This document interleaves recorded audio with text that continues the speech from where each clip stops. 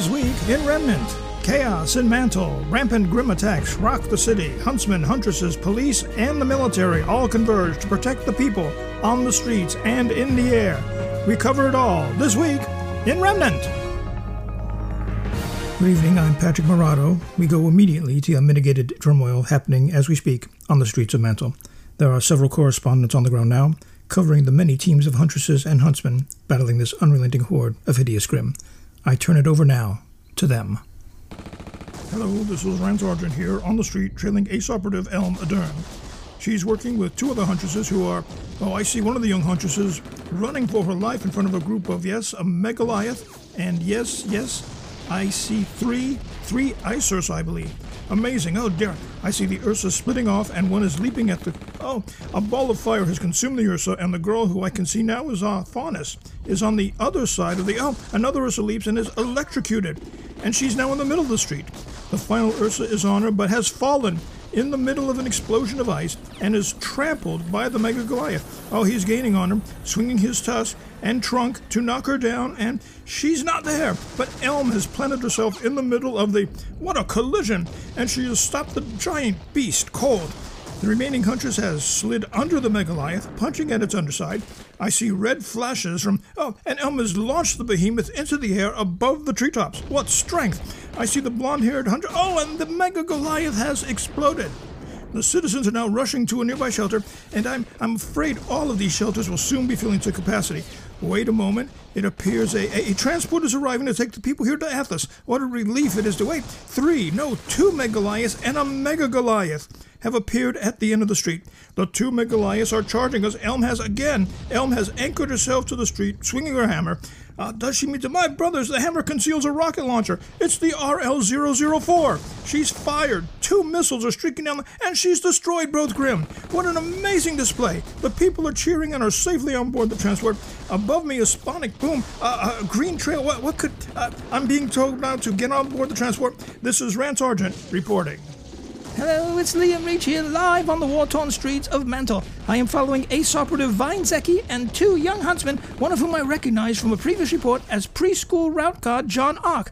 I do not know the other young man, but he has leapt over a wall, fired what appears to be grappling hooks into one of the saber, and is, drawing himself into the beast, weapons firing. That vicious animal didn't stand a chance. I see another John. Watch out! A Grim was attacking from behind. Ark blocked and slashed with shield and sword almost immediately. We tend to forget that no matter the job, these huntsmen are highly trained warriors, ready to risk their lives to protect all the people. Oh no, a massive stampede of saber is rumbling down the street. I'm not sure what could be done to... Wait!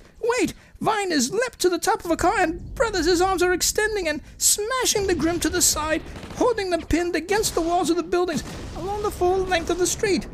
My goodness, I hear Ark shouting commands to the frightened citizens, single file, hand on the shoulder of the fellow in front of you, and he's having the children lead the way. And it looks like the Grim are confused, as if they cannot sense the people right in front of them. I don't understand it, but the crowd is marching past unharmed, and I see a transport has just landed, ready to take everyone to safety. What a fantastic display of a large boom above me, and what appears to be a green trail streaking across the sky. What could... I'm being ordered to board the ship. I can say we are only safe because of the efforts of these brave individuals.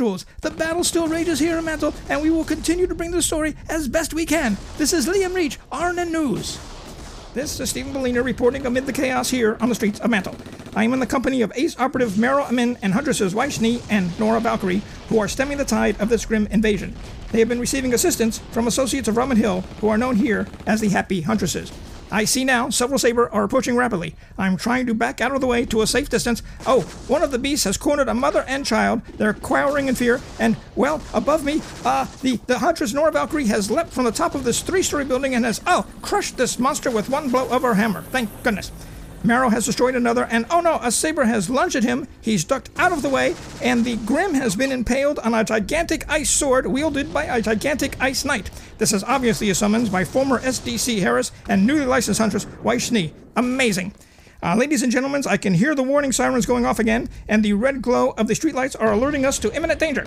The huntsmen and huntresses are holding their own, but I fear them. I am now hearing the people gathered here voicing their fear and concern over rescue. Many are pleading to be taken to Atlas. Others are complaining that those in charge are not acting swiftly enough. The huntsmen are pleading for more time, but the broadcast monitors have snapped on. I see Robin Hill on screen. Let's listen in.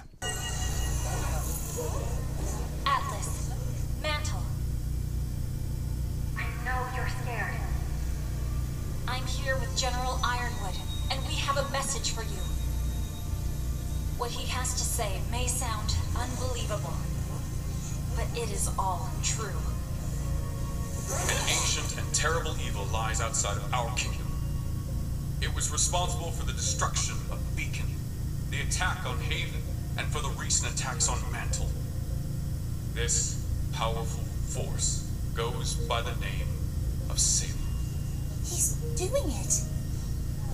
Salem seeks only to divide us, to turn us against each other. If she can incite hatred in us, then we will lure in the Grim and destroy ourselves. Salem herself does not work alone. Her minions have invaded our very city. Arthur Watts and Tyrion Kalos. These men are the ones responsible for the recent murders in Mantle, and for sabotaging the heating grid. But we cannot let ourselves give in to fear and panic. That is what she wants. Instead, we must unite and fight back, together. Every single one of us! All right, single file line. Place a hand on the shoulder in front of you, eyes forward, move, move, move! Show them how it's done, kids! Where did you learn to do that? Morning school route? This, my friends, is why I was forced to divert resources from Mantle for the Amity Communication Tower. Amity Tower is now completed and ready to launch. It will re-establish all global communications. The Colosseum remodeling was a communications tower. How did James get this past me? The Council and I have decided to evacuate everyone in Mantle to Atlas. I'm withdrawing all defenses from Amity in order to assist with repelling the Grim in Mantle. We must put aside our differences and band together to defeat this threat. I fully support General Ironwood's plan.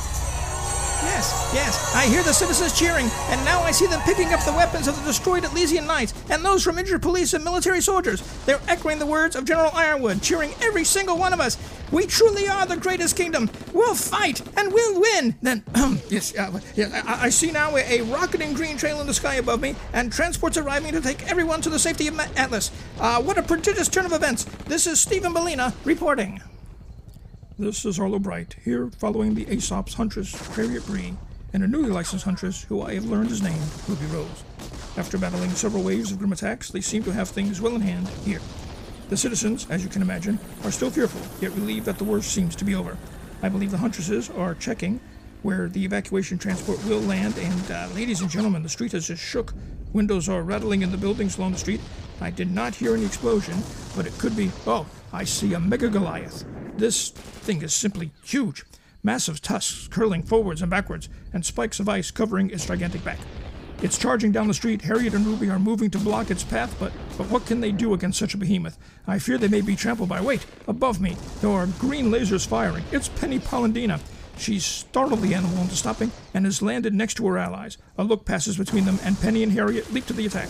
I see young Miss Rose standing very still in the middle of the street. I don't know why she's hesitating, but Harriet and Penny are bringing the battle to the beast. Penny is hovering above and has set her blade spinning into the grim monster to little or no effect. Her blades are now shooting straight into the skull of the Mega Goliath. I see the knives, swords really, attached to Penny with gossamer thin threads and the colossal animal has sent Penny flying over the rooftops with just a shake of its head. Ruby Rose has gone to chase down Penny, I'm sure to see if she's still in one piece, literally. But this leaves Ace Operative Harriet Bree alone to face this hideous Grim. She's using her tremendous speed to zip between the animal's legs, striking with augmented strength, but to no avail. The monster is raising one of its front legs to crush her, and Harriet has caught it. I see arcs of electricity as her power enhancement harness struggles to take the load, and she has fallen back, bouncing along the pavement for several feet. Harriet is slowly climbing to her feet, but I fear, wait, Penny Polendina has re-entered the fray at the end of the street, distracting the Mega Goliath. The beast is charging her, and she's harnessed the power of all her blades and is blasting the Grim right between the eyes with a huge bolt of energy. It's slowing, and now a smaller beam is focusing in on one of the tusks. She's holding it back. What power! Wait, the beams are gone, and the Mega Goliath is charging once more. This looks... Hold on. Yet, yes, the young huntress Ruby Rose has flashed to a halt in the air near the monster and has sliced off one of its tusks.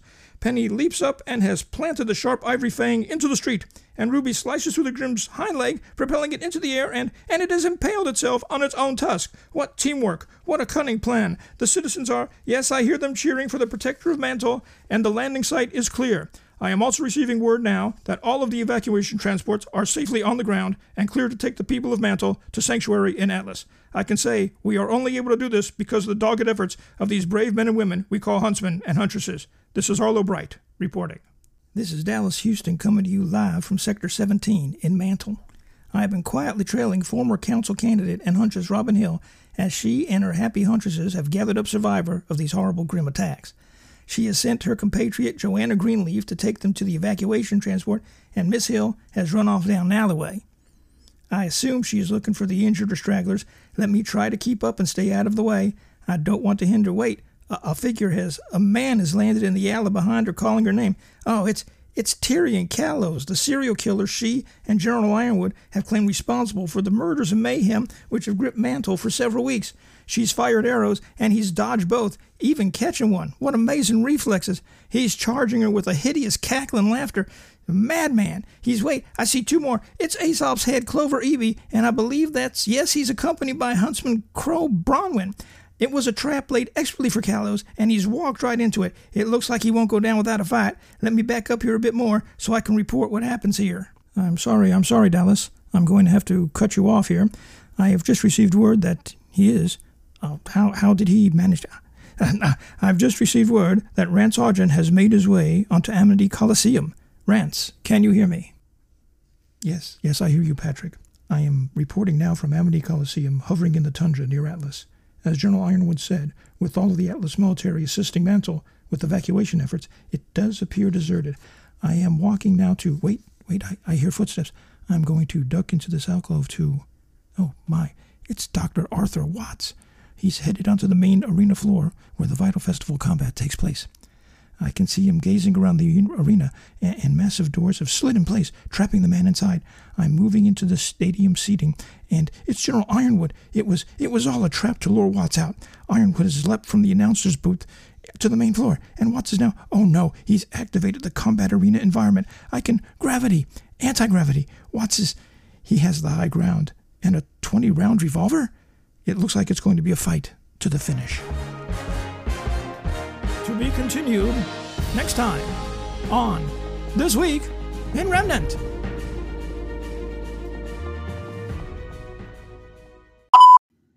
Hey everyone, my name's Joe, and I'm This Week in Remnant. I write it, I perform it, I edit it, I put it out there. I'd like to ask y'all a favor, wherever you get your podcast needs, to go ahead and like it and subscribe to it and rate it. 5 stars are the best stars, you know. So just let me know how I'm doing.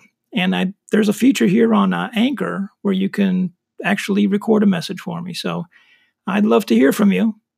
So there's more to come on This Week in Remnant. Thanks again.